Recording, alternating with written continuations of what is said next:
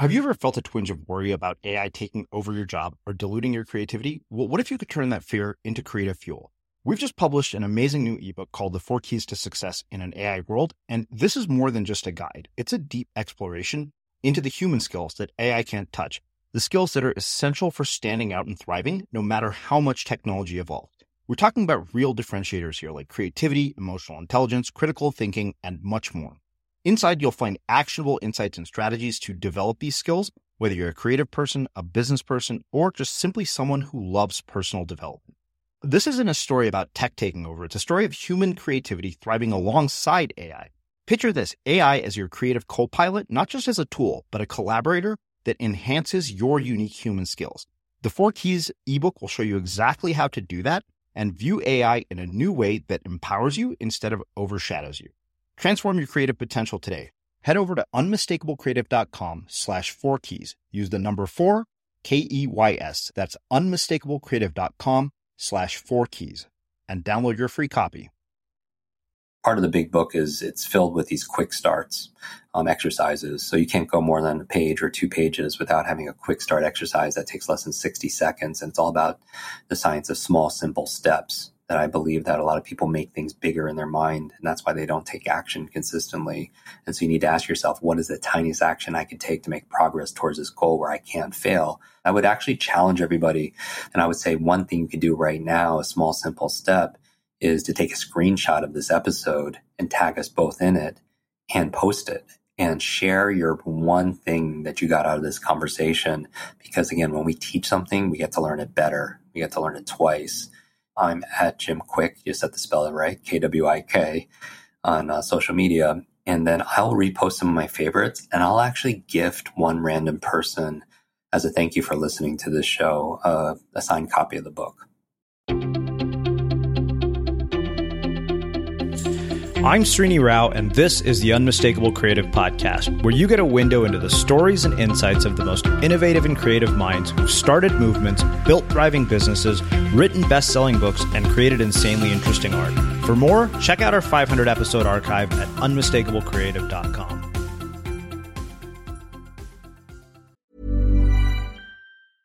A lot can happen in the next 3 years. Like a chatbot may be your new best friend. But what won't change? Needing health insurance. United Healthcare Tri-Term Medical Plans are available for these changing times. Underwritten by Golden Rule Insurance Company, they offer budget-friendly, flexible coverage for people who are in between jobs or missed open enrollment. The plans last nearly 3 years in some states, with access to a nationwide network of doctors and hospitals. So for whatever tomorrow brings, United Healthcare Tri-Term Medical Plans may be for you. Learn more at uh1.com. Hey, it's Ryan Reynolds, and I'm here with Keith, co-star of my upcoming film, If, only in theaters May 17th. Do you want to tell people the big news?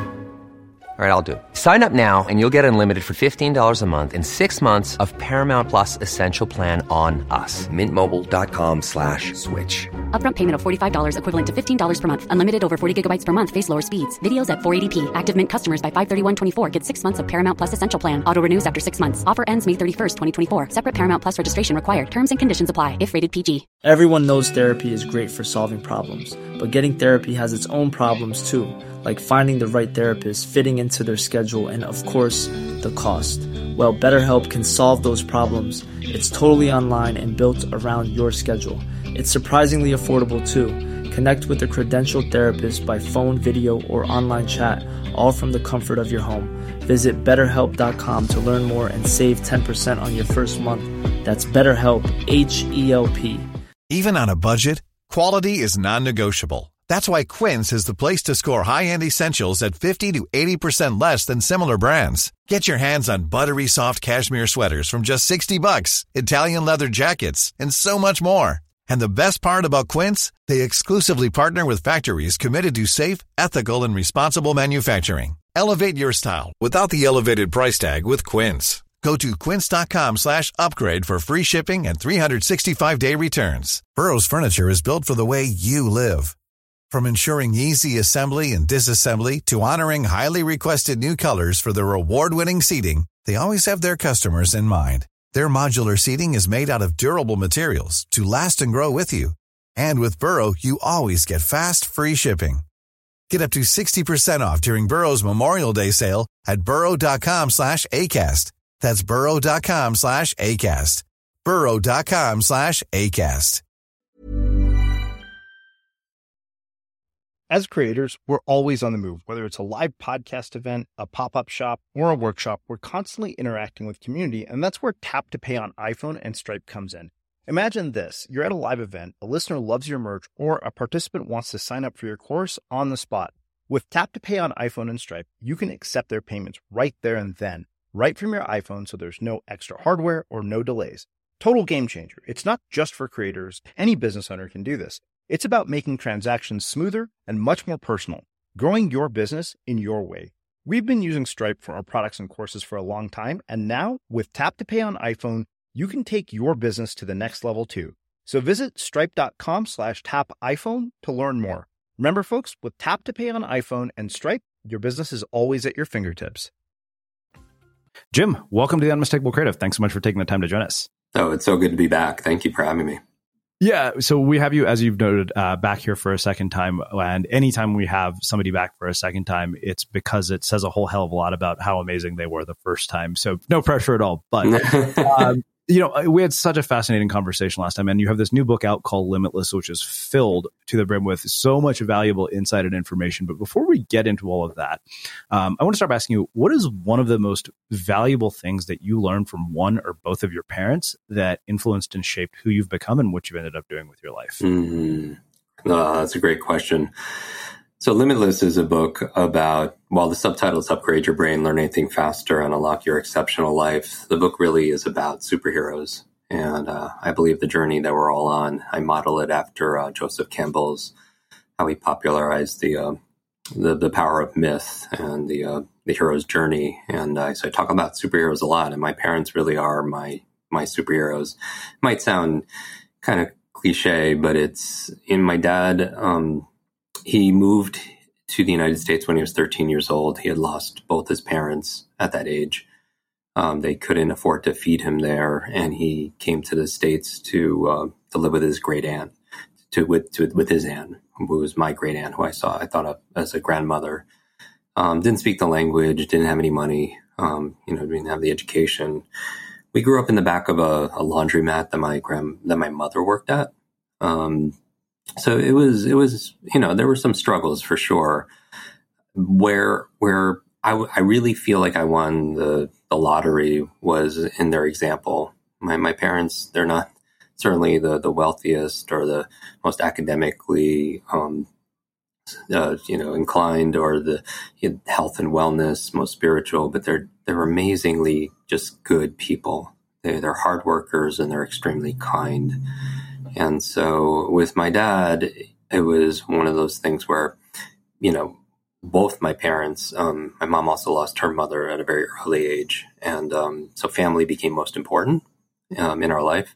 And that was like a mantra growing up in terms of our values, how important, because they were shaped by their loss of, family members early on.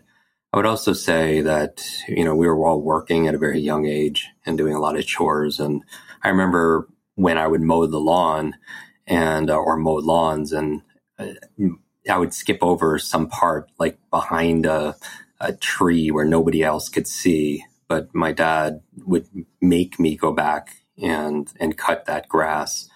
And not because, and I would tell him that nobody could see it. He was like, no, but you could see it. And it was one of those, so kindness, discipline, hard work, values, relationships. So those were all things that really shaped who I am. I honestly believe that anything that's good that's come out of me came from my parents, and then I own everything doesn't measure up to par. Yeah. Well, so, you're of Asian descent, and I think we maybe touched on this last time. First off, do you have siblings? And if so, what was the advice that your parents gave you in terms of making your way in the world as an adult? Career-wise, were they typical Asian parents of go become a doctor, lawyer, engineer? And if you had siblings, how did that advice differ?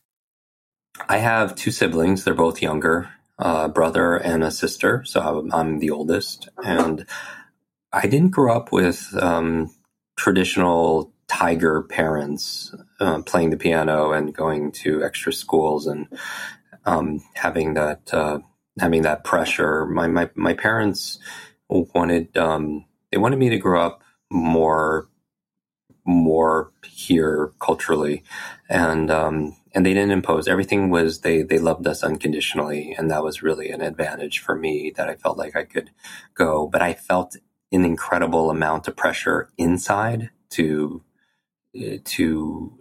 not to please them, but to make them proud. Meaning that I was very cognizant of how much they sacrifice for us. Both of them had multiple jobs, and while they were doing that, my grandmother raised me, my great aunt, if you will. And so I wanted a lot of my pressure growing up with my learning difficulties from my head injury and all of that was self-imposed.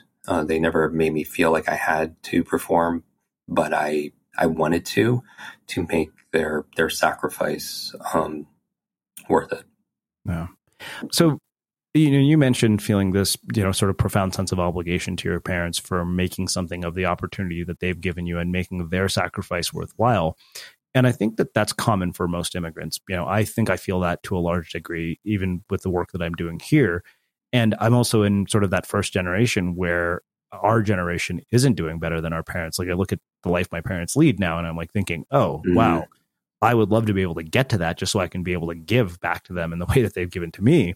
Whereas I remember when I was younger, I used to think, I never want the life that my parents have. I want to be way richer than they are. Interesting. Yeah. Yeah. I feel like I had that pressure to make them proud, because I had on the other side of it, I've had severe learning difficulties. And so everything was magnified for me. And so I had to study harder to get less results as my peers in school, all through elementary, middle school, high school even. So, and those are very formative years where you're shaping your personality and your values. And so I was always working hard, and that was my purpose. In the book, I talk about motivation and a formula for motivation. I really felt it. And it was always present for me, wanting to make them proud. And it wasn't a financial thing for me. It was to be an example also to my younger brother and sister. Mm-hmm. Yeah. So one thing, I guess what I wonder is, for anybody who's feeling that, like in the way that I do, how do you overcome that sense of sort of obligation or the pressure? Because obviously, on the one hand, that pressure can motivate you, but it can often also be the very thing that gets in your way of the ability to do the thing you say you want to do. So this is very topical, because as you read in the book, when I talk about Limitless, it's not just a book about accelerated learning and speed reading and learning languages and remembering people's names. It's also a book of unlimiting. Unlimiting is an active process of removing limits that hold us back. And one of those limits could be that other people's expectations and their opinion matter more than they do. Meaning that I feel like a lot of us are fueled, as I was, by meeting other people's expectations or opinions, and they don't learn as quite or perform, maybe because they feel like they're in a box, or they put themselves in a box. Because sometimes, I spent a lot of time in senior centers working, visiting elderly, and one of the reasons why is because I feel like to be able to give, to be able to polish off memories. Part of the reason why is because of losing my grandmother, and watching her go through dementia was challenging, especially when I was going, labeled the boy with the broken brain by one of my teachers and everything. At the same time, I would be with my grandmother a lot, and she would call me by my brother's name or somebody else's name, or repeat herself. That's something she just said 60 seconds earlier. And so those are the kind of things that left an impression and put me on my path early on. And when I'm at these senior centers, I would not only talk about brain health, like I'll teach at the Cleveland Clinic Center for Brain Health and work with their doctors, but more importantly, their patients and their caregivers. to give them strategies on how to mitigate and just optimize our ability to remember and focus. But I also, when I'm in those places, I learn so much because, in my culture, we really have so, built into it is so this almost reverence for older, the previous generations. And there's so much wisdom there. And I soak that up going, learning from, I believe the life we live are the lessons we teach, and everybody could teach me something, especially people who have been on this planet longer than I have. Yeah. But what I also get besides that wisdom and the opportunity to give back is I hear a lot of regret. And the regret usually comes in the form of somehow we shrunk our lives to fit into a box where, it's like we didn't date the person that we wanted to date because of how people would look at it, or we pursued careers because it was expected of us, not necessarily that it was our passion or our purpose. And it's challenging because I feel like we have this life here and we got one life, but we should be running towards our dreams like we're on fire. And yet when we're taking our final breaths, and it's not a fun conversation to have, but if we were to do this thought experiment where we're, with close to our mortality, we feel it at that stage of our life, none of really our other people's opinions and our fears, none of that's really going to compare or matter compared to what's going to matter is how we lived and laughed and loved and learned. And I would come from that place, right now, working backwards. Yeah. And so I feel like that's one of the biggest challenges. I wrote this book. It originally was a book on methodology, meaning this is how you speed read, and this is how you do critical thinking, and this is how you focus and concentrate in turbulent times. But it wasn't complete. When I was supposed to turn it in to my publisher, I asked myself this question. This question was, will 100% of the people who read this book cover to cover, will they get the results they were hoping for? And my honest answer was no, they wouldn't. And that was hard to kind of come into terms with, because after teaching this for over 28 years, almost 3 decades, there's these patterns that I realized that knowledge, when I talk about lies in the book, and it's an acronym, like everything I teach is always a mnemonic or alliteration or something that's easy to just kind of capture and store and share. But lies for me stands for a limited idea entertained. It's not necessarily true that, you're not smart enough or you're too old or you can't learn this, but it's these ideas that we choose to give energy to. I'm not creative, right? I'm not X. And so people can learn the methods of, how to do these things. But then if their mindset is I'm not smart enough, then they're still going to be stuck in that box. And I think one of the things that keeps us in that box is that this fear of making mistakes, the fear of looking bad in front of other people. And it shrinks, what we're willing to take on, how we're willing to risk. And I think it's Seth Godin who said that if failure is not an option, then neither is success. And, we learned at some point in our life, probably in the area of childhood, that, when you make a mistake, whether it's you're in a reading circle and you pronounce words differently than you're supposed to, we associate that, and we shrink down. Yeah. Well, it's funny because I just finished writing a blog post about risk titled The Essential Skill We Should Have Learned in Childhood That Impacts Everything in Adulthood. And I was like, how is it, I interviewed an economist named Alison Schrager about this. And I'd been processing this idea for almost 6 months. I was like, wait a minute, there is literally nothing in this life that you get without taking a risk, whether it's a first date or a good grade. Right. Every one of those involves risk. And somehow we're actively discouraged from taking risks. Like basically our risk-taking capacity is drilled out of us with age, which I think makes a perfect segue to talk about, something that you said in the book. You say that we convince ourselves that the circumstances we're in, the beliefs we've accepted, and the path we're on is who we are and who we will always be. But there is another choice. You can learn to unlimit and expand your mindset, your motivation, and your methods to create a limitless life. And you actually offered 3 key tips to overcoming a belief that puts us in this place. So one, how do we do this? How do you overcome those? And what are your thoughts on this whole idea of risk? I just kind of want to talk this out because I've not gotten to talk to you about it. No, this is wonderful. I love geeking out over this because I feel like it's the most important conversation because, again, people could know what to do, but they won't do it for fear of looking bad. We talk about how children are such wonderful learners. Even when they're first learning how to walk, they could fall, countless times, but they didn't, after the 17th time, they don't say, okay, forget about it. I'm just going to crawl the rest of my life. But sometimes as adults, we'll take a coding class or karaoke or, a salsa class or something, and then we'll get an experience and then we won't pursue it anymore. And so these lies have to go through a process of unlimiting. And so, what I focus on is 7 lies in the book that are just, I feel like, generally widely accepted, but they really are BS. They're just our belief systems, and those are the things that could keep us back. And, you've heard these. I've heard these anecdotal stories where if you go into a group of 5-year-olds and say how many artists are in the room, they'll all raise their hand.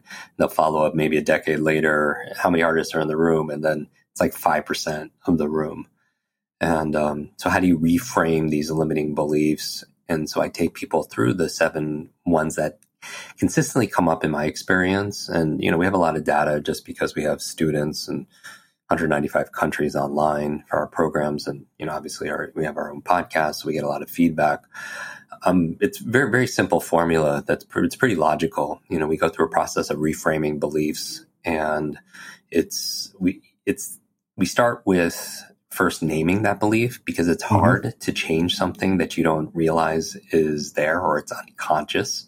And they don't, because it's invisible, we can't address it. And so some of the beliefs we talk about in the book are things like the things we've talked about, that intelligence is fixed, from birth. And so you take a test when you're 7, and that's your potentiality when you're 77 or something like that.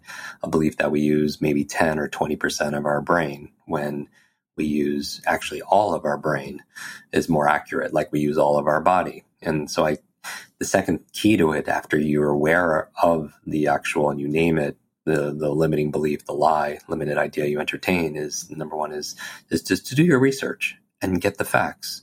Is it really true that you are bad at learning or bad at leading or bad at public speaking? What evidence is there to support that? And then we go into I do a lot of, it's pretty heavily cited. I didn't want this book to be too much science because I want this to be able to reach and be very practical for everyone that's reading it. And so we introduce a lot of doubt into the system in terms of, is this true? Is this really something that's accurate? We have some stories, some anecdotes, a little bit of research to prove to the contrary, where you're getting the facts. And then from there, we go to the third stage, which is creating a new belief that they could adopt. So instead of something like intelligence is fixed, explaining that, and then giving them another option to acquire something like intelligence is fluid, or we use 100% of our brain. A lie would be something like knowledge is power, because we've heard it so many, many times, and I've even found myself saying it. But in actuality, just knowing something doesn't really make a marked difference in our life unless we're utilizing it. And so the contrary would be, knowledge times action equals power. Right. And so changing those things, like mistakes are failures, and not wanting to look bad when we know that everybody has gone through that process, that failure is not the opposite of success. It's part of success, and that mistakes doesn't mean failure. Mistakes are a sign that you're trying something new, that you might think you have to be perfect, but it's not about comparing ourselves to every person that's out there, and just reminding people that they are not their mistakes. That making a mistake doesn't mean something about you as a person other than you're willing to try and risk, right? Yeah.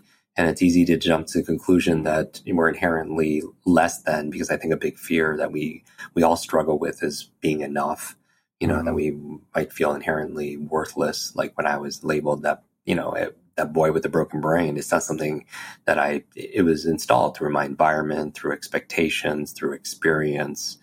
And I don't believe it's that, certainly we make mistakes, mistakes don't make us. And so a new belief is something like there is no failure. It's only failure to learn something. So we know a lot of you have been listening to us for years, and it means the world to us. What we do here at The Unmistakable Creative wouldn't be possible without the support of our listeners. If the podcast has been valuable to you, one of the best ways you can support us is to subscribe to Unmistakable Creative Prime, which gives you access to transcripts, all of our courses, monthly coaching calls, live chats with our guests, and an incredible community of creatives. And it costs less than you spend on a cup of coffee every month. For the school teachers and people in our education system, Prime is completely free to help you with this transition to teaching online. We've packed it with a ton of value and actionable content, and we hope you'll check it out. Just go to unmistakablecreative.com/prime to learn more. Again, that's unmistakablecreative.com/prime. One thing I wonder is, speaking of knowledge times action, could we take an existing belief that I have? Because I was thinking about this as you were saying this, and I remember this was something that came up in my mind. So I'll give you the belief, just for the sake of a practical example, and I'll give you my reason for this. One of the things I say, and I've realized I say this very often to people, is I say I'm not a great marketer, but I'm actually a good creator, and I'm much more committed to mastery than marketing because I suck at marketing.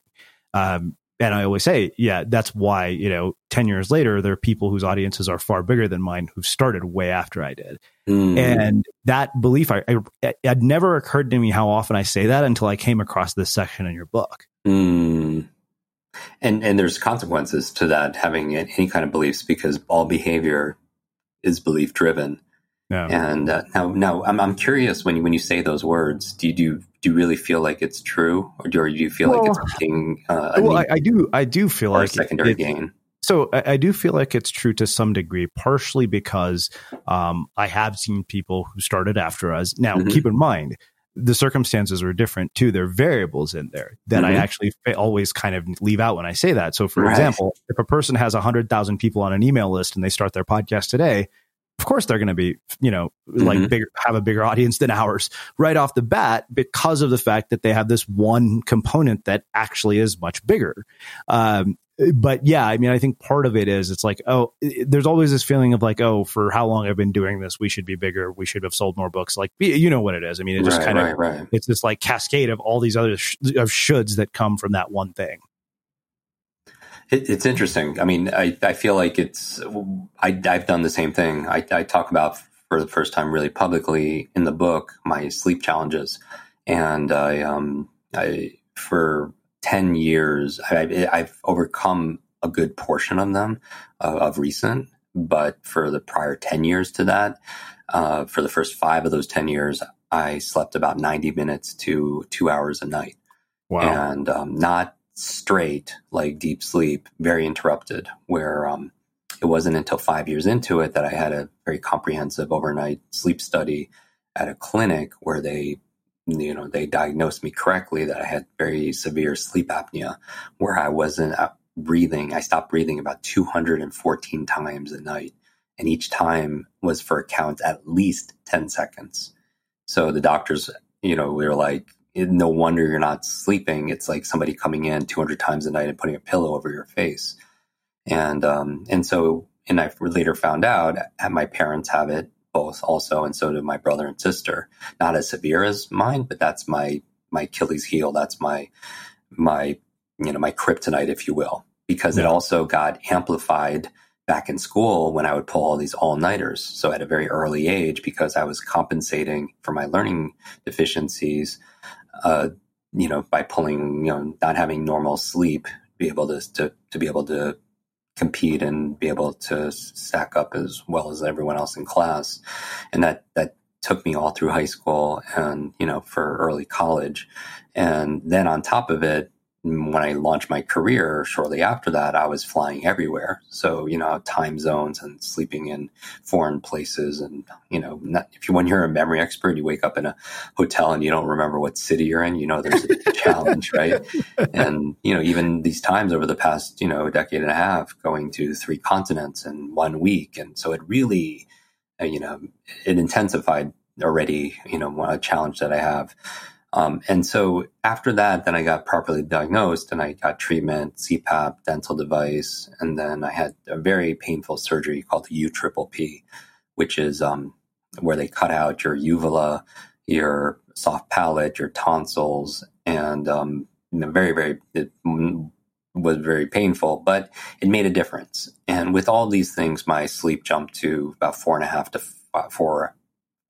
to 5 hours, but I was still waking up post, and they still didn't understand it. And that's when I leaned into, everything else from people and our peers that you and I have had on our shows that teach our sleep experts and biohacking experts and built this, sleep sanctuary and all that. But that's a lot to say, in that I found myself also saying that, well, I can't write a book and do as well as I should because I have this weakness, right? I have sleep challenges, and I would use it as an explanatory schema to explain why I wasn't as successful, why I wasn't, reaching 10 times as many people because of that situation. And so I completely get it, because I think all of us have it in some form if we're willing to kind of, a big part of the book, as you're aware of, is self-reflection and building self-awareness, because I believe it's a superpower that it's hard unless we bring things to the conscious level to make changes, because you wonder why you procrastinate. You wonder why you self-sabotage. You wonder why you defend your limitations. And this is me, having taught this for 3 decades, still, have my own personal struggles with it, because people come to me all the time and say, Jim, I have a horrible memory. Jim, I'm too old. And Jim, I'm not smart enough. And I always say, stop. If you fight for your limitations, you get to keep them. Right. But I'm not auditing myself and self-coaching myself, realizing that I was using my lack of sleep, and maybe I was reinforcing it because I would get a secondary gain out of it, because people they would give me sympathy. Right. Yeah. They would give me an understanding. Also, like, wow, Jim's achieved, able to impact so many people, and he's doing this on 2 hours of sleep. Isn't that amazing? And then I started getting, some kind of secondary gain on that. And maybe unconsciously I was reinforcing that process. So I would do it more. And then that belief kept me from sleeping, meaning that, like, I wanted to be consistent with it until I got to the point where we all do, where there's a shift. And, it's part of the motivation formula that I give. It's just, there's a shift in, is this giving me the result that I want? While it, I do get some kind of gain, as people go to, friends, and they talk about, their challenges, they get, they're not as apt to change it or make a positive, empowering change for themselves, because they are becoming significant because of their problem, or they're bonding with that person because, people feel bad for them, or something like that. And so, what I've learned to do is to reframe these things and be more cognizant of it, because I was like, I started in my mind saying all the excuses. People realize that if even I have these sleep issues, that it's not serving me. It's not serving the greater good of the impact that I want to be able to make, because I'm much like you. I feel like I am a creator, and I didn't get involved in entrepreneurship to start a business. It's not something I'm very passionate about, but I wanted to scale my art, and my art of impact. And that's why I do it. I also could say that I'm not as motivated to, while people see my feed with a lot of celebrities, it's that is more of my, my team being fully transparent, right? Us on our mission to be able to positively impact, billions of brains, because I had the broken one. Our mission is to leave no brain left behind. Our community is very finite, meaning the personal development, or whatever you call that. Maybe it's a handful of millions of people, but I wanted to reach other people that would go into a bookstore and purchase, one of our books. Or, because it's not what they do. But if they see a celebrity saying, oh, I listened to this podcast, or I subscribe to this, then it would reach people that I really wanted to reach. Yeah. And it's a long way of saying that I got sick and tired of actually using that excuse and realizing the consequences of what it was costing me by saying that. And I reframed it, and I found gifts. I said, okay, I can't change what happened in the past, but I could find a gift that came from it. What are the gifts? Just like with my learning challenges, it was I became a really great learner. What was my gift that came from me having challenges? We've talked about this in your previous episode, that, my superpower is becoming invisible. I didn't want to be seen because when you feel like you're not enough and you don't have a lot to offer and you have a broken brain, you don't want to give a book report in front of a class. You don't want to be called on. I always sat behind the big kid in class because I want to be invisible and I want to shrink down. But at a certain time, I just became sick and tired of being that person because it didn't feel who I was authentically was, because even though I said I didn't want to be called on, or I didn't want to be seen, or I didn't want to be heard, I think we all do.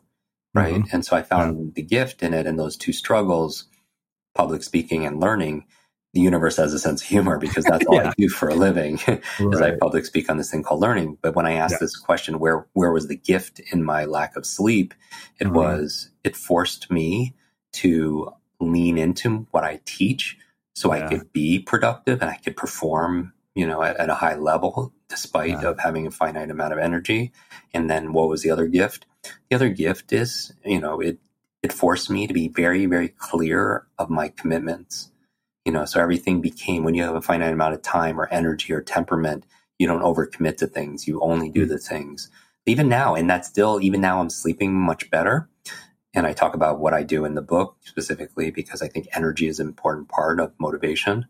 Yeah. I still am trained to do everything that I teach because I'm, number one, want myself to benefit from it because I've went through years of suffering and struggling. But then also, I still maintain that same filtering system. Like right now, there's no one I'd rather be talking to.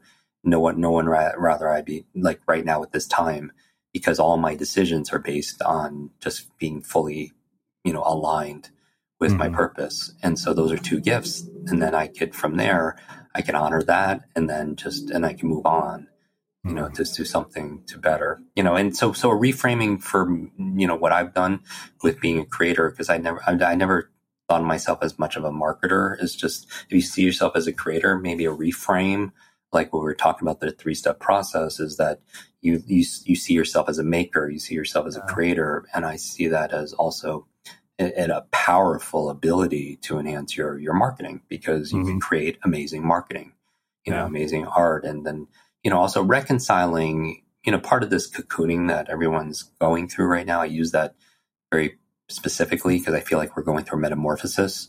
There's a change of cycle. And while the beauty is in the butterfly, the growth happens in the cocoon. And part of that, what we could do while we're cocooning, is when you're going 90 miles an hour or 100 miles, you're just going really rapidly fast. Rarely do we have a moment to check in with ourselves to say, like, are we going in the right direction? We're climbing the ladder of success? Is it leaning on the right wall?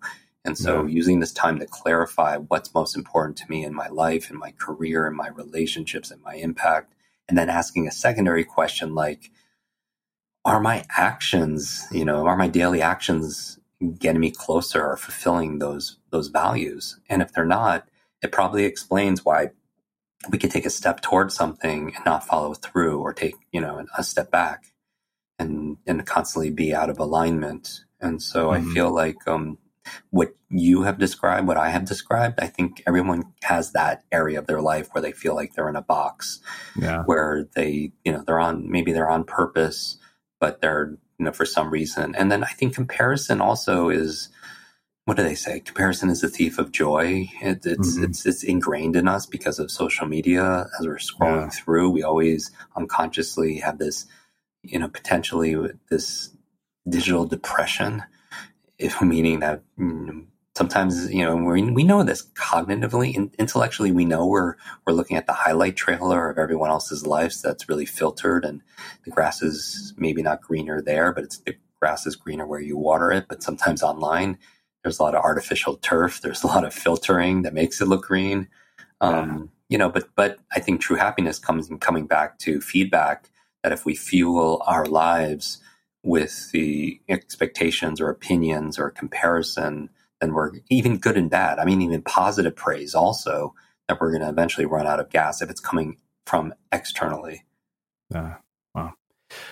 It's kind of funny to even hear you talk about this. I'm like, wait a minute, I'm saying that I'm bad at marketing, and I literally wrote a book about standing out in the world. Like, that was the thing I got a book deal for. So it's, ironic that I even believe that. Well, let's shift gears a little bit. Let's actually get into tactical components of this, because I think that you provided methods, and I think it is kind of funny, like the sheer volume of acronyms. I was like, wow, like your brain definitely works in a way that I realize you found all these different ways of dealing, with whatever issues you have that are fascinating and incredibly effective. I don't want to go into focus because we've just done so much around that with people like Hal Newport and all the other people that have been here. But before we get into sort of studying, memorization, and reading, I do want to briefly touch on something that you said about the education system. And you and I talked briefly about this last time you were here, but you say that education hasn't changed enough to prepare us for the world that we live in today. In the era of autonomously driven electric cars and vehicles capable of taking us to Mars, our education system is the equivalent of a horse and carriage. And you yourself said last time you were here that if Rip Van Winkle woke up, the only thing he would recognize after 100 years of sleep is our education system. I mean, clearly this has been going on for long enough. We're in a student loan debt crisis like we've never seen before. Sadly, in most cases, I mean, even a Berkeley computer science degree, which is one of the most elite universities in the world, is outdated by the time you graduate. What, if any, has been the response from the education system to your work? Like, have they said, we need this? Like, why aren't you the Secretary of Education instead of Betsy DeVos? So one of the kindest blurbs that we got for the book was from Sir Ken Robinson, who I really admire. Many of you are familiar with him. He's got the #1 TED Talk of all time, and he was knighted for the work he did in education and creativity. And so, I feel a huge sense of responsibility because of what I went through in the education system, meaning that I struggled. I feel like primarily because school taught us what to learn, what to focus on, what to read, what to think, what to study, what to remember, but not how to do those things. So those are the chapters of the methodology part of the book, is how to focus, how to learn, how to study, how to read better, how to remember things, and how to, critically think. I feel like it has been embraced at a ground level, and that's been my approach. While I have spoken at various universities from Caltech to Harvard, and we have an enormous, huge following base or student base who are educators. I have a huge amount of respect for teachers. My mother became a school teacher for decades when I was going through these challenges. She recently retired, but she did it because she didn't know how to help me. And so she made that a focus and wanting to help other children along the way. It's just a system issue because a systemic issue, just like a lot of, whether it's healthcare or other areas, it just hasn't changed as much as everything else has. And so if I could teach anything in school, I mean, when you think about the gaps, it's not just, I think learning how to learn should be paramount in school, learning how to think. I mean, there's this area I talk about in the book about digital, even before what's going on in the world right now, these 3 supervillains and these 4 supervillains. I would even say there's now 5, but digital deluge, too much information, exactly what you're saying. The half-life of information is getting shorter and shorter, and people who are graduating, they still have to constantly learn. I think it's the greatest advantage is learning how to learn, because change is going to be the constant. So that's why in the book we talk about speed reading and study.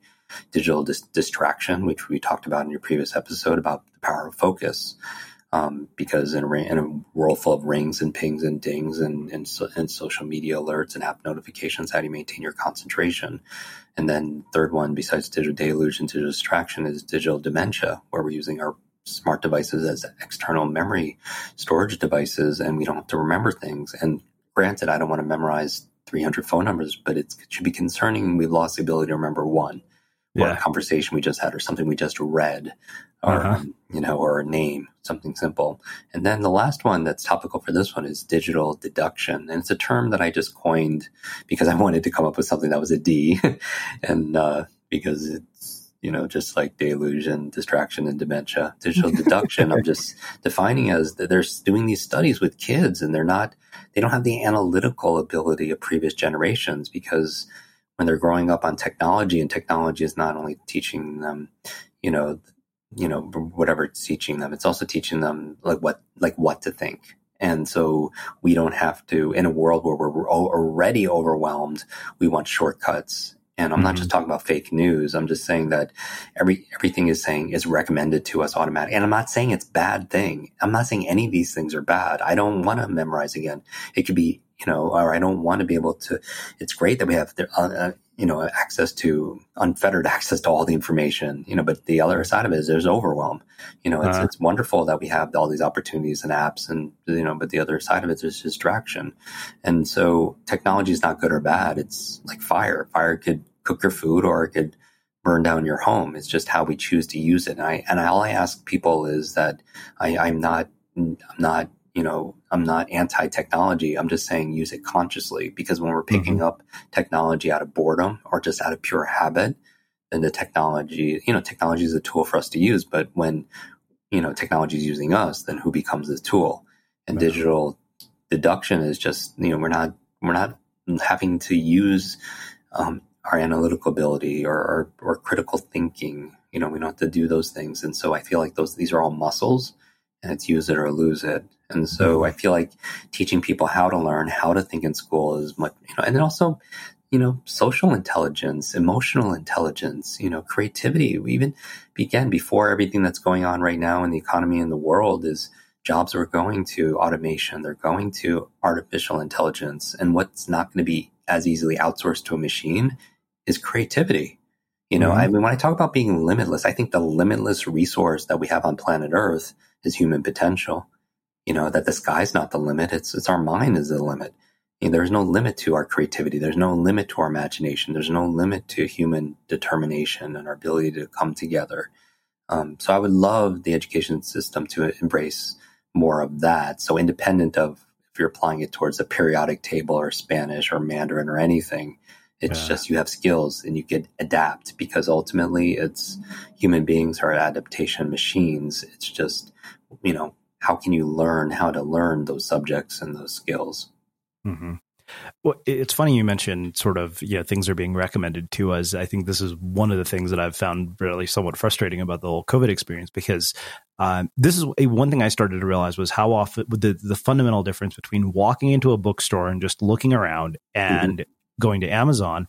And honestly, I have discovered so many people that I would have never spoken to here. Like I got to interview Andrew Yang, a presidential candidate. Oh my I goodness. only found out about him because he was in the bookstore. Like I stumbled upon his book, and there's, I think that bookstores are made for browsing. Amazon is made for searching, and searching basically is already kind of predetermined in terms of what you're going to get as results because of algorithms. But, before let's actually get into some of the tactical components of this. I would love to. Can I comment on that algorithm? Yeah, please. Go ahead. It's really pervasive, because again, a lot of this book is about taking the invisible and making it visible.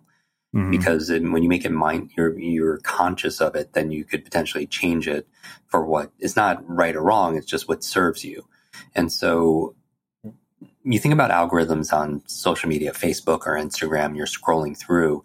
If we engage with every cat post, we like it, we comment, or we share it, that algorithm is going to show us a lot more cats, right? And again, it could be great, because if we love cats, that's a wonderful thing. The challenge is, though, is like our mind has that same algorithm. So for those people who are choosing to indulge in the news, and I'm not saying, again, this is all choice. There's a quote in the book from a French philosopher that I put in there that's very paramount, saying life is the C between B and D. Life is C between B and D. B is birth, D is death, C is choice. And that's life, is a series of choices. But when we choose to indulge, maybe some people could feel like maybe it's a little bit too much. And the reason why it could be a challenge, and I'm not saying, again, know what's going on so you can make good decisions. But if we overindulge, and who's to say, at that point it's individual for each person. But as we engage in negative news, because if it bleeds, it leads, you're going to tune in. But if then that same algorithm that you're engaging with, just like you're engaging with cats on Instagram, if you're engaging that, your mind will just show you more of that. Let's just call it darkness. But what happens is you don't have your conscious mind has a finite amount of focus. And then that means you can focus on possibility, opportunity, the things you could be grateful for, also as well, because it'll just keep on feeding you that same information. And so, when we want to be more creative, if we're just being recommended just the algorithm on Amazon, all the same books, then we're just reinforcing a lot of the stuff from the same perspective. And we never, like you say, browse a bookstore and where are you leaving room for spontaneity or for serendipity or for new information, or to be able to look at counter, viewpoints, to be able to challenge yourself. And people don't do it though, because they lack the mental fortitude or energy, because we're just exhausted, because so many people feel like they're burnt out. And because of their sleep or maybe their diet or just, financial situation. I mean, it all, there's not just one thing.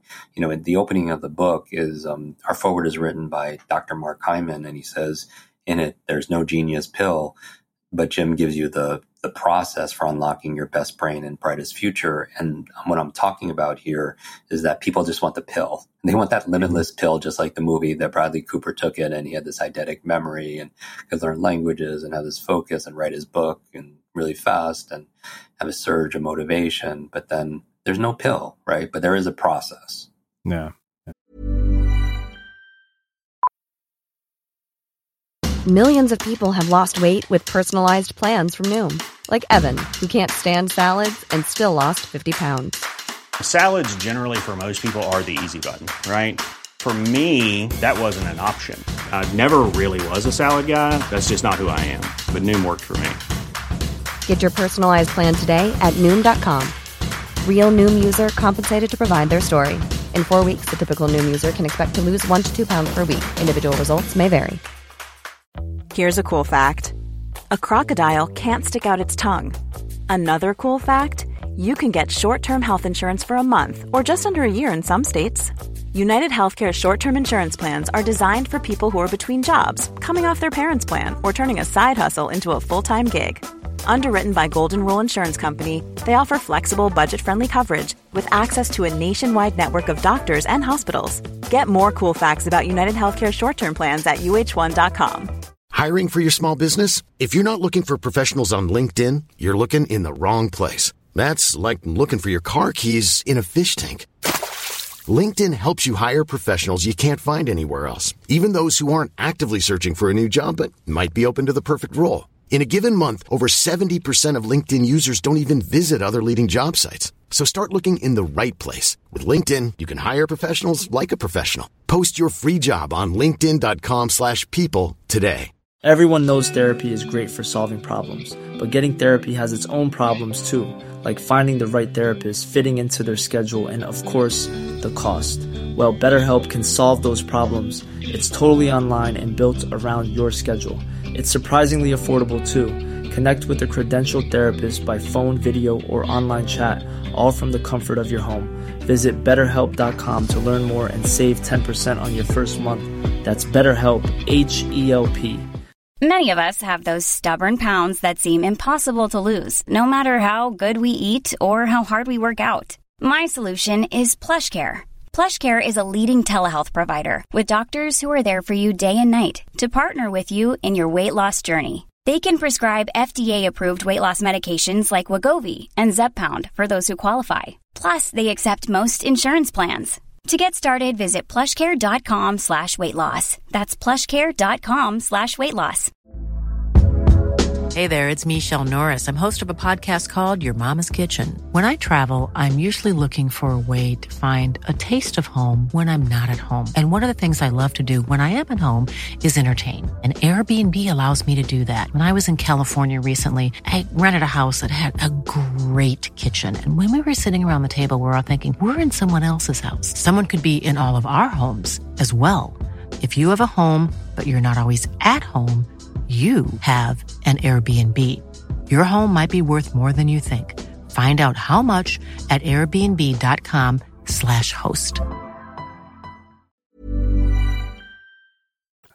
Well, speaking of which, let's talk specifically about the process. I think that we did a pretty good job talking about reading last time. Mm-hmm. I think the thing that I do want to actually go into this time, and this, of course, is for very selfish reasons, is studying in particular, because I think that, you pointed out that often we actually were never taught how to study. And I realized that I wasn't, because I think I got through high school and I got really good grades in high school, good enough to get into Berkeley through brute force, but I got shit grades in college. And now looking back, I realized it was because nobody taught me how to study. I had a friend who literally would never go to class and he got straight A's. And I realized now why it was. And it was because he knew how to study. And the way I want to do this is with a practical example. Kind of looking through the studying framework. So I just enrolled in Ramit Sethi's call to action course because I wanted to become a better copywriter. And it's funny because I literally did exactly some of what you said this morning in terms of active recall, because I just finished reading your book. But can you go into the sort of 5 or 6 habits for studying that we could use regardless of whether we're in college or not? Because we're studying stuff all the time. Like even this interview is an example of studying if somebody is listening to it.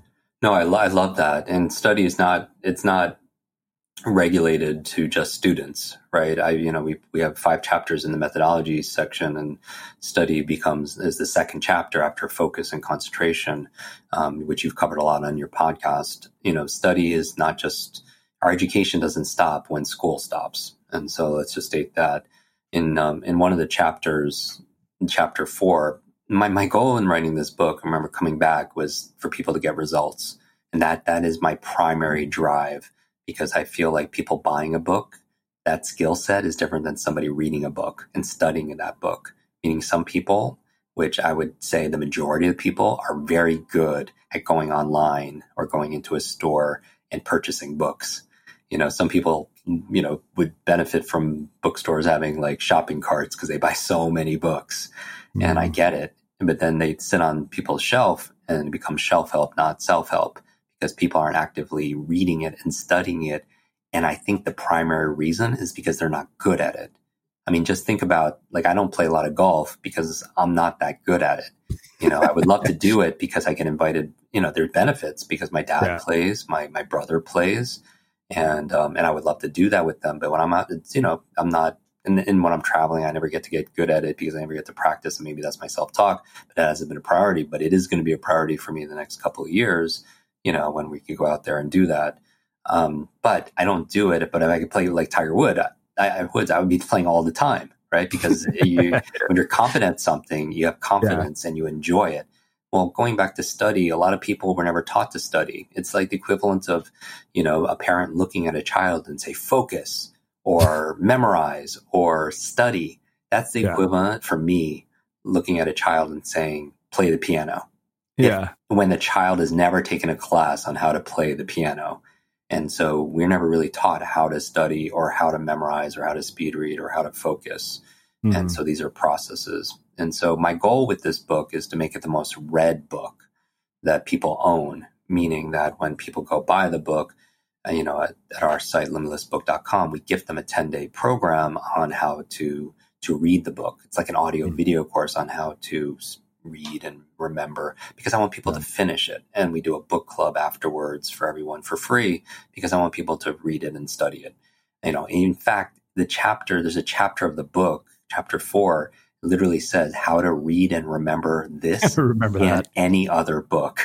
Because I feel like, Lord, I don't know if you watched Lord of the Rings, but I watched, I modeled the book after Joseph Campbell's, how he popularized the power of myth and the hero's journey.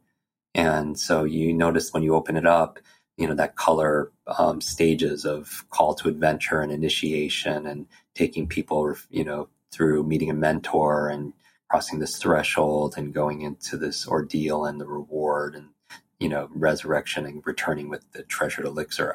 I take people, I modeled it so that they could be the hero and I could be, Mr. Miyagi or Yoda kind of thing. But I say that because in the book, teaching people how to study Lord of the Rings, which is, just like Star Wars or Harry Potter, Wizard of Oz, there's a template for the hero's journey. And in Lord of the Rings, they have this phrase saying, this is the one ring to rule them all. Right? I don't know if you remember that, the one ring to rule them all. And I want Limitless to be the one book to learn them all. The one book to learn them all. And because I teach people how to read it and how to study. So let's jump into this. Besides the things that I talk about in the how to read this book, and I talk about acronyms like FASTER, and how to review it, some basic ideas that are just common sense, but not always common practice, are these things like employing review and active recall. So just like as you were saying, when you're going through Ramit's program, which I also I recommend. I've known Ramit for a long time. I've had him on my podcast as well. When we know that there's a learning curve, but we also know there's a forgetting curve, that within 48 hours you could forget upwards of 80% of the information that you learn, and that's not very rewarding to study something for so long and then forget it 2 days later. And so we know that by employing things like active recall, meaning talking about the material to other individuals, because it's not just, we don't know if it's in there, by actively recalling it and putting it out on paper or speaking about it, we know it better. Because how do we know if we've encoded it and stored it if we can't retrieve it? And so the process of retrieving it, and one of the ways we could do that is by learning with the intent of teaching somebody else.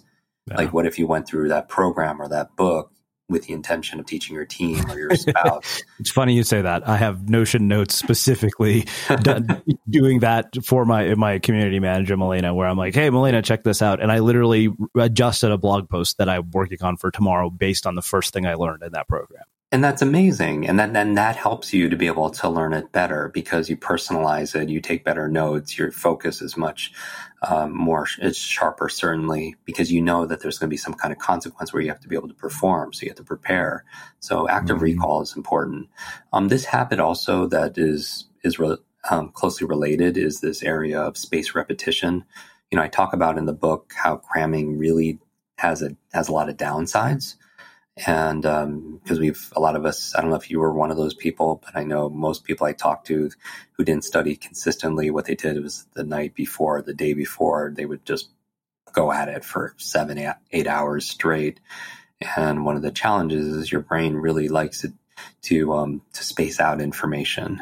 And that's an area called spaced repetition, or, it's kind of like an interval training for your brain, simple but highly effective way of deliberately kind of tapping into how your brain works. So if you first learn something and then all of a sudden the next day there's a dip, if you review it the second day, you get to keep more of it. And then it gradually slips and gets to, and then you review it again, helps to keep it up to a high level until you get to the point where a threshold where you get this aha phase where it's just, you don't lose it, you actually build on it. Because you're building it on a strong foundation. And so you actually start retaining more of it because you've consolidated short to long-term memory and other things. Other things that's very important for learning better is this habit of just being in that curious state. A lot of people I notice that will approach their studies, they'll put on that online program or that podcast, but they're not really managing their state. And big part of the book is state management, meaning that all learning is state dependent, that if you learn something in a bored, lethargic state, that's the state that it gets encoded in, meaning that information by itself is very forgettable, but information when it's combined with some level of emotion makes it more unforgettable, if you will. And remembering that we control our state, because again, Limitless is about getting your agency back. Realizing that we have more control than we often think and give ourselves credit for. Then how do you change your state? You change it through, at the very least, you could change it with your mind and your body, meaning that your psychology and your physiology, your questions. If you feel bored, you can ask yourself more empowering questions instead of like, why do I have to do this? Or saying something to that effect. It could be, how can I learn this and enjoy the process? How can I make this more enjoyable? How can I make this more fun and playful?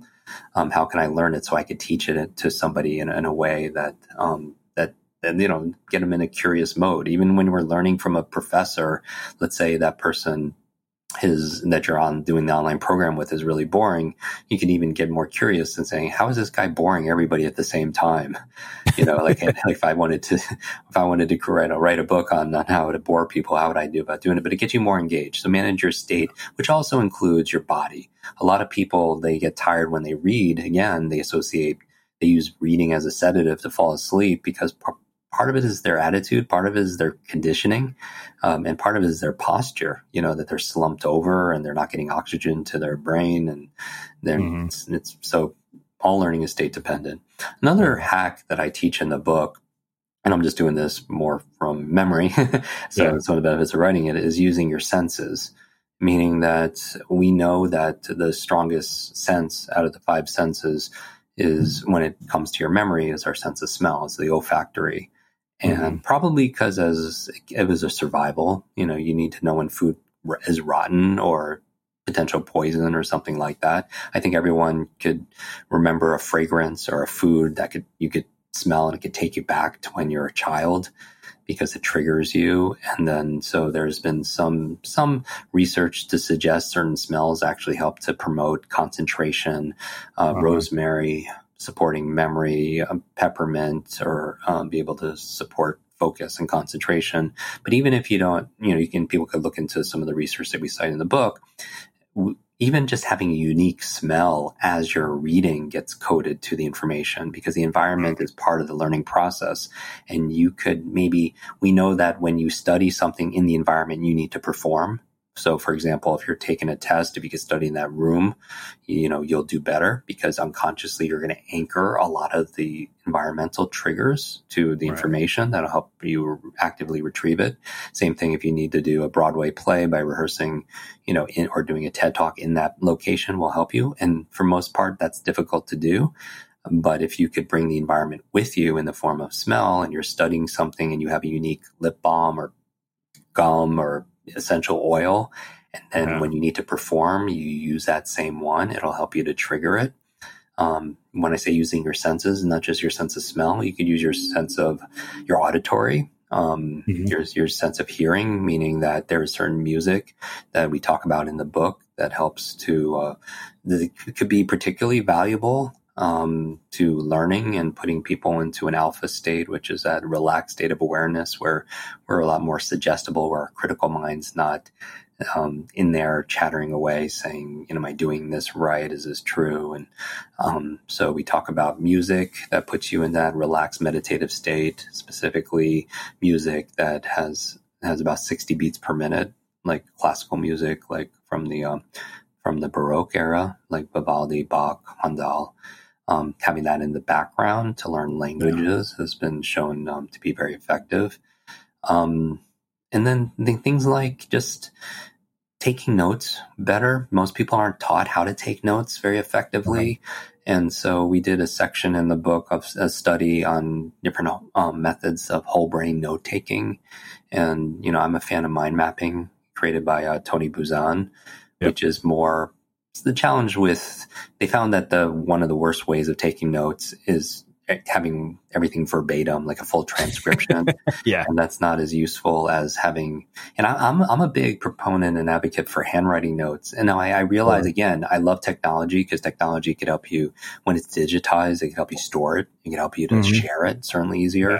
But I've noticed that when I was reading some studies writing this book, that by handwriting, like you could type, as fast as people could, pretty much speak, but you can't write that as fast. And it forces you to filter and be more active in your learning and say, is this important, or how does this relate? And so you're going to take notes better that way. But also having 30 pages of outline doesn't necessarily serve you, because something on page 17 can be more important than something that's on page 1. And so you don't see how things are connected. So mind mapping, where you take the main idea and you put it right in the middle, and you use color and kind of comes out like spokes of a wheel or branches of a tree trunk. You can see hundreds of books and interviews mind mapped. It's kind of, this is why, I've always said verbatim transcripts of a podcast are utterly useless. Like, I've never been willing to provide them, mainly because I'm like, fine, if you want them, we can get them. We put them behind a paywall. And at the same time, I'm like, by themselves, the raw transcripts by themselves are not useful. Even in going through them myself, I found that, if I go through and I highlight and I bold certain things and do what Tiago Forte calls progressive summarization, they become 1,000 times more valuable. Yes. But by themselves, they're worthless. Very, very, very much so. And that's what research has found, that one of the best ways of taking notes is through keywords and key ideas and seeing how things relate to each other. And so we we teach various methods of taking notes, and mind mapping is one of them. A very simple way for people, if that's too creative, quote unquote, for some people, using symbols and colors and that kind of expression, then something that's more linear that I would think is much better than how people traditionally take notes is just something I call capture create, where you take a piece of paper and put a line right down the middle, and on the left side you capture information, and on the right side you create, meaning that on the left side you take notes, and on the right side you make notes. So you're taking notes or capturing, the how to remember names and how to speed read and how to study. Those are the things you're capturing. But on the right side, if your mind's going to go somewhere else, instead of it being distracted and your imagination going somewhere else, put it on the right side and write your impressions of the things you're capturing. Things like, how am I going to use this? How does it relate to what I know? Why must I use this? How am I going to teach this to somebody else? And then you have more of a whole way of taking notes. And I really do believe that we don't learn solely just by capturing or consuming information. The human brain doesn't primarily learn through consumption, just being lectured to. The human brain learns a whole lot better through creation and creativity, which is why I love your show. Yeah. Wow. It's kind of funny. So I don't want to spend a lot of time on reading, only because we talked about it last time, but there is something I do want to ask you because of the fact that yours is one of the rare moments, and only because I knew we were doing the interview and I wanted to make sure that I actually read the book beforehand, where I was forced to read the Kindle book, which I personally can't stand Kindle books. Like I absolutely hate digital books because I find them hard to read. Like publicists will email like, hey, here's a PDF. And I was like, no, I need you to send me a physical copy. And of course, with the coronavirus situation, I've been, forced to adapt. I noticed that I can read faster, but I actually don't prefer it because I know that I definitely don't retain, I admit it, and I don't think it's a coincidence that literally Ryan Holiday, Stephen King, like every author that you talk to who has written extraordinary books swears by physical books. Yeah. And what has your research shown about that in particular? I'm the same way. So for personal preference for me, I like print books, just like I like hand note taking. One of the reasons why it's similar, and I love, just like audio, I love podcasts and I love audiobooks, but reading a book is different than listening to a book. Well, it's funny because I hate audiobooks despite being a podcast. Yeah. And so I don't want to, it's interesting. I think people have preferences on how they like to consume information. The studies on audiobooks and compared to physical print books, people get more out of physical print books than audiobooks. And one of the reasons why is because I would imagine, as the research suggests, is because if you're listening to it, you're probably doing something else. Meaning you're probably listening to the podcast or audiobook while you're driving or working out or cleaning the house. And so part of it is distraction. I also think listening to stuff, and I'll get to your question in a moment, is also when you're listening is a little bit more passive. But when reading, you're much more active, and it's engaging a different part of your brain. Going back to, for me, I see, because we have a lot of students, that the ones that really succeed, and again, we've been doing this for a long time, and we're speed reading students in every country in the world, that people who are the better readers tend to read print books. Now, I'm the first to agree, though, when I'm traveling, and I'm a very active reader, but when I'm traveling for 2 weeks, it's not very practical for me to carry 12 books with me.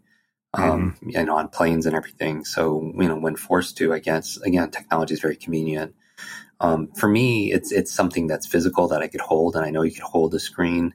It's the act of, I have a very active note taking, and so I use a lot of symbols that don't easily translate to screens of me. Even though you can with your digital device highlight things and do other things. For me, it helps me to be able to physically, I think we're physical creatures, and that their sense of sight and our sense of touch are very intimately linked in our nervous system. And also, and another preference for me is I don't like looking at screens more than I need to. Right. I feel like we are behind a screen all the time, and it's just, and there are effects that we maybe might not be aware of just looking at an electrical device just constantly. And so I like to give my eyes a rest. But there's something visceral about, as you've mentioned, whether it's Ryan or Steven or yourself, of turning through pages and having that kinesthetic connection to it, as opposed to something that's digital. Oh, I absolutely will be ordering the physical copy of your book after this conversation. Like I said, I got the Kindle version specifically so I could get through it for our interview, but I want to make sure I have a physical copy so I can read it again, because I just know the retention is different. Speaking of retention, let's talk about memory briefly. It's kind of hilarious because my roommate and I joke that he often says, he's like, you remember more about my life than I do. He's like, you correct my stories of my memories. And I was like, yeah, but you tell them to me. And so I think we're in this very interesting place with memory where you have people like Tiago Forte who talk about building a second brain, which I find invaluable in terms of my ability to process information. You know, you and I were talking about this earlier. I think some of what the work he's done around personal knowledge management has been really a godsend for me and a lot of people. And yet, you know, the idea of a second brain is, I don't think what he's saying is that we want to outsource human memory, but I think he's making a point of, okay, there are certain things we shouldn't have to keep in our memory. We should just have accessible. But to your point, there is profound value to memorization. Like, I realize I'm an encyclopedia of all sorts of weird shit from 700 interviews, from, you know, everybody from criminal justice experts to bank robbers to drug dealers to people like yourself. It's a very bizarre skill set to have. Like, I really wish I could figure out how to take everything I've learned from all these people and just, you know, if I did, I would be literally superhuman. I mean, I've gotten to talk to Elon Musk's ex-wife, but I'm not building Tesla. So yeah, let's talk about this memory. And I guess the question then becomes, like, how would I take all of this information that I've gathered from 1,000 books and all these people I've interviewed and channel it into my own life? So that's a great question. And this is something that I teach at places like Google, where their mission is to organize all the information. And I got people have asked me, even in those trainings, like, Jim, why do I have to remember information that we have a search engine for? And I completely get that idea.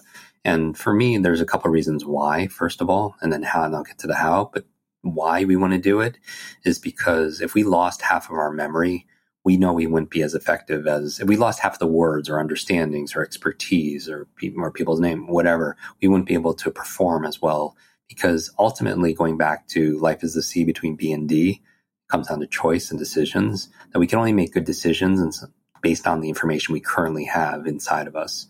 Right. And so if we lost half of that information, we'd be at we would have a handicap for sure.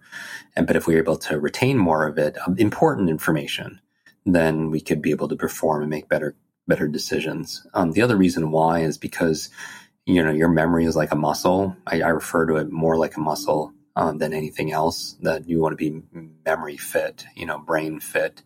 And that if I put my arm in a sling for 6 months, it wouldn't grow stronger. It wouldn't even stay the same. It would atrophy. And that's what digital dementia is, you know, this new term in healthcare, where we're so dependent on our smartphones as external memory. So that being said, I just like how I don't want to take a lift to go 5 blocks when I could walk it, or, you know, take an elevator when I could do the stairs. There's a physical, you know, toll. Same thing as a mental toll. So I like to challenge myself and have had the strongest memory, because that's the thing I want to do. So when I'm older, that I still have that resilience, that mental fitness, and it's engaged, and I still have the ability to remember things I want to remember overall. Yeah. Now, how to be able to take the thousands and hundreds of books and hundreds of conversations you've had with individuals. I like having external devices and journals, because I feel like writing it down and consolidating it. For me, I have notes on all these things, and I have very specific questions that I'm looking to ask and answer. And so when I'm going through a podcast, there are these white spaces of information I just don't know, and I don't have clarity on, and I haven't decided on, you know, what's most useful and practical for me. So I'm going in with the intention of answering those questions all the time and looking for those answers. So they are very conscious, and I'm very mindful of those, because a lot of people will read things and forget what they just read because they don't have an intention, or they don't know what their outcome is. Now, my outcome always is to ask these 3 primary questions. How can I use this? Why must I use this? And when will I use this? And that drives a lot of my learning from taking knowledge and turning into real power. One of the things another question I ask is, how can I teach this to other people? Because the primary reason to learn anything is, for me, number one, it has how I could benefit. And then when I start seeing results, I can't help but teach other people. And that's how I started this journey over 28 years ago. I went from below normal to above normal, and I started to tutor. And one of my first students, she read 30 books in 30 days, all on health and wellness, saved her mom's life from this terminal cancer diagnosis she was given by doctors. And that's when I realized the power of learning, that knowledge is power, learning is our superpower. But to be very specific, how I feel like I can learn it best and how I was able to accelerate my learning was by teaching it. Now, primarily it was through, classes. So I would have to learn all this information, consolidate it, integrate it, get rid of the things that just wasn't give me the return. Because I'm not emotionally attached to any specific methodology or ideology. Like some people really focus, just like in anything, in marketing, they focus on this one, discipline, and that's their way. Or in health, they focus on this one thing. And for me, it's kind of like in the book, you notice that one of them, I highlighted Bruce Lee for a couple of pages, and he really integrated. He didn't just focus on an old style Wing Chun, right? And he saw the limitations there, and he wasn't married to any dogma, and he would pull from Western boxing, from fencing, and learn and integrate and get rid of the things that didn't work. And that's what I did for this book. The idea of consuming thousands, 3 decades of information, thousands of books, with the financial investment alone, people don't have to go through. I put what works and field tested over 25 years into a book. And so I think that best way I would say is to write it down and record it, as I have for years, from the very beginning in journals. And it's nice to see, your thought process. But I integrate all these thoughts together. So if I needed to put something together, whether it's memory, focus, I'm pulling from so many interviews and so much personal experience, and then recording it and then teaching it. And it was an interesting process. I don't know how you were with the book, but taking all this research and putting it into 300 pages. Yeah. And then expanding it from just I've had to do that myself. To motive, right. And then adding just not methodology, but mindset and motivation, the 2 other areas I feel keep you from, is still in that box. I felt like I had to consolidate 3 books into one, and everything I put in there, I needed to be high return because my goal is for people to get the results. But for me, I take ample notes, not just take notes, but I make notes. And so that's my creative process. And then I teach it as soon as I can, because I feel like my goal is not just inspiration or just ideation or even implementation. My goal is integration. When all mindset, motivation, and methods cross over, that sweet spot, or inspiration, ideation, and integration come together, is that area of integration. And integration, like integer or integral, it means you're whole. And I wanted to come from that place where everything is aligned and I'm not fighting with myself. And I thought the best way of doing it is expressing it through the written word and through my speech. And that way I would have to really organize it in a way that's clear and impactful. Yeah. Wow. Well, I feel like I could talk to you for 2 or 3 hours about this, because I mean, like I said, having read the book, we could have done literally 1 episode for chapter. I mean, hands down, one of the most tactical books I've come across in a long time, which is why I was very, I was literally hounding you. For those of you who don't know, I must have sent Jim 2 or 3 emails to be like, yo, can you come back to the podcast? So I really, really appreciate you coming back. So I want to finish with my final question, which I know I've asked you before. What do you think it is that makes somebody or something unmistakable? So I've always loved the title of your show. For me, unmistakable really is, as it is defined, I would imagine, I haven't looked this up, but is, not able to be mistaken for something else. And for me, I feel like what makes us distinctive and what makes us our uniqueness is our story and who we are. I believe that to truly be unmistakable is to have the curiosity to know yourself, meaning that we are all individuals, and this process of knowing ourselves, knowing who we are, what we stand for, knowing the values that are important to us, the beliefs that support those values, our talents, our skills, having the curiosity to know yourself. And then the second part of being unmistakable is, once you know yourself, the curiosity to know yourself is having the courage to be yourself. Because some people do a lot of the self-reflection, and they meditate, or they do talk therapy, or they go through, these processes, and they get this very more clear idea of who they are, but then they don't act in accordance with who they are. And it takes courage to really be who you are, going full circle to how we started the conversation, especially in a world where, sometimes we dim ourselves to be able to fit into a box of other people's expectations and other people's opinion. So for me, unmistakable means like that is your superpower, is your uniqueness. So discover it and develop it and be it. So really know yourself, trust yourself, love yourself, and then be yourself. Amazing. Well, where can people find out more about you, your work, the book, and everything else that you're up to?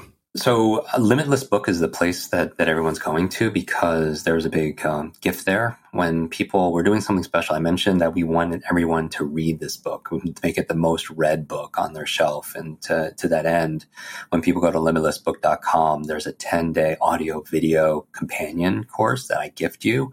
And so when you're waiting for your book to arrive, which it's available now, you could actually go through it and learn about the 3 M's, the framework for becoming limitless, and how to unleash your mindset, your limitless motivation, and some of the methods, including focus, study, memory, and speed reading. So when the book shows up, you're more to finish that book. That's my goal, is for you to finish and apply the book.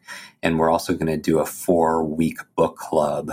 When everybody has their book, I'm going to there are 4 sections to the hero's journey, main sections, and I'm going to spend 1 week per section and showing everybody how to read it. We're all going to share how we're applying it. I'm going to teach you how to remember the important parts.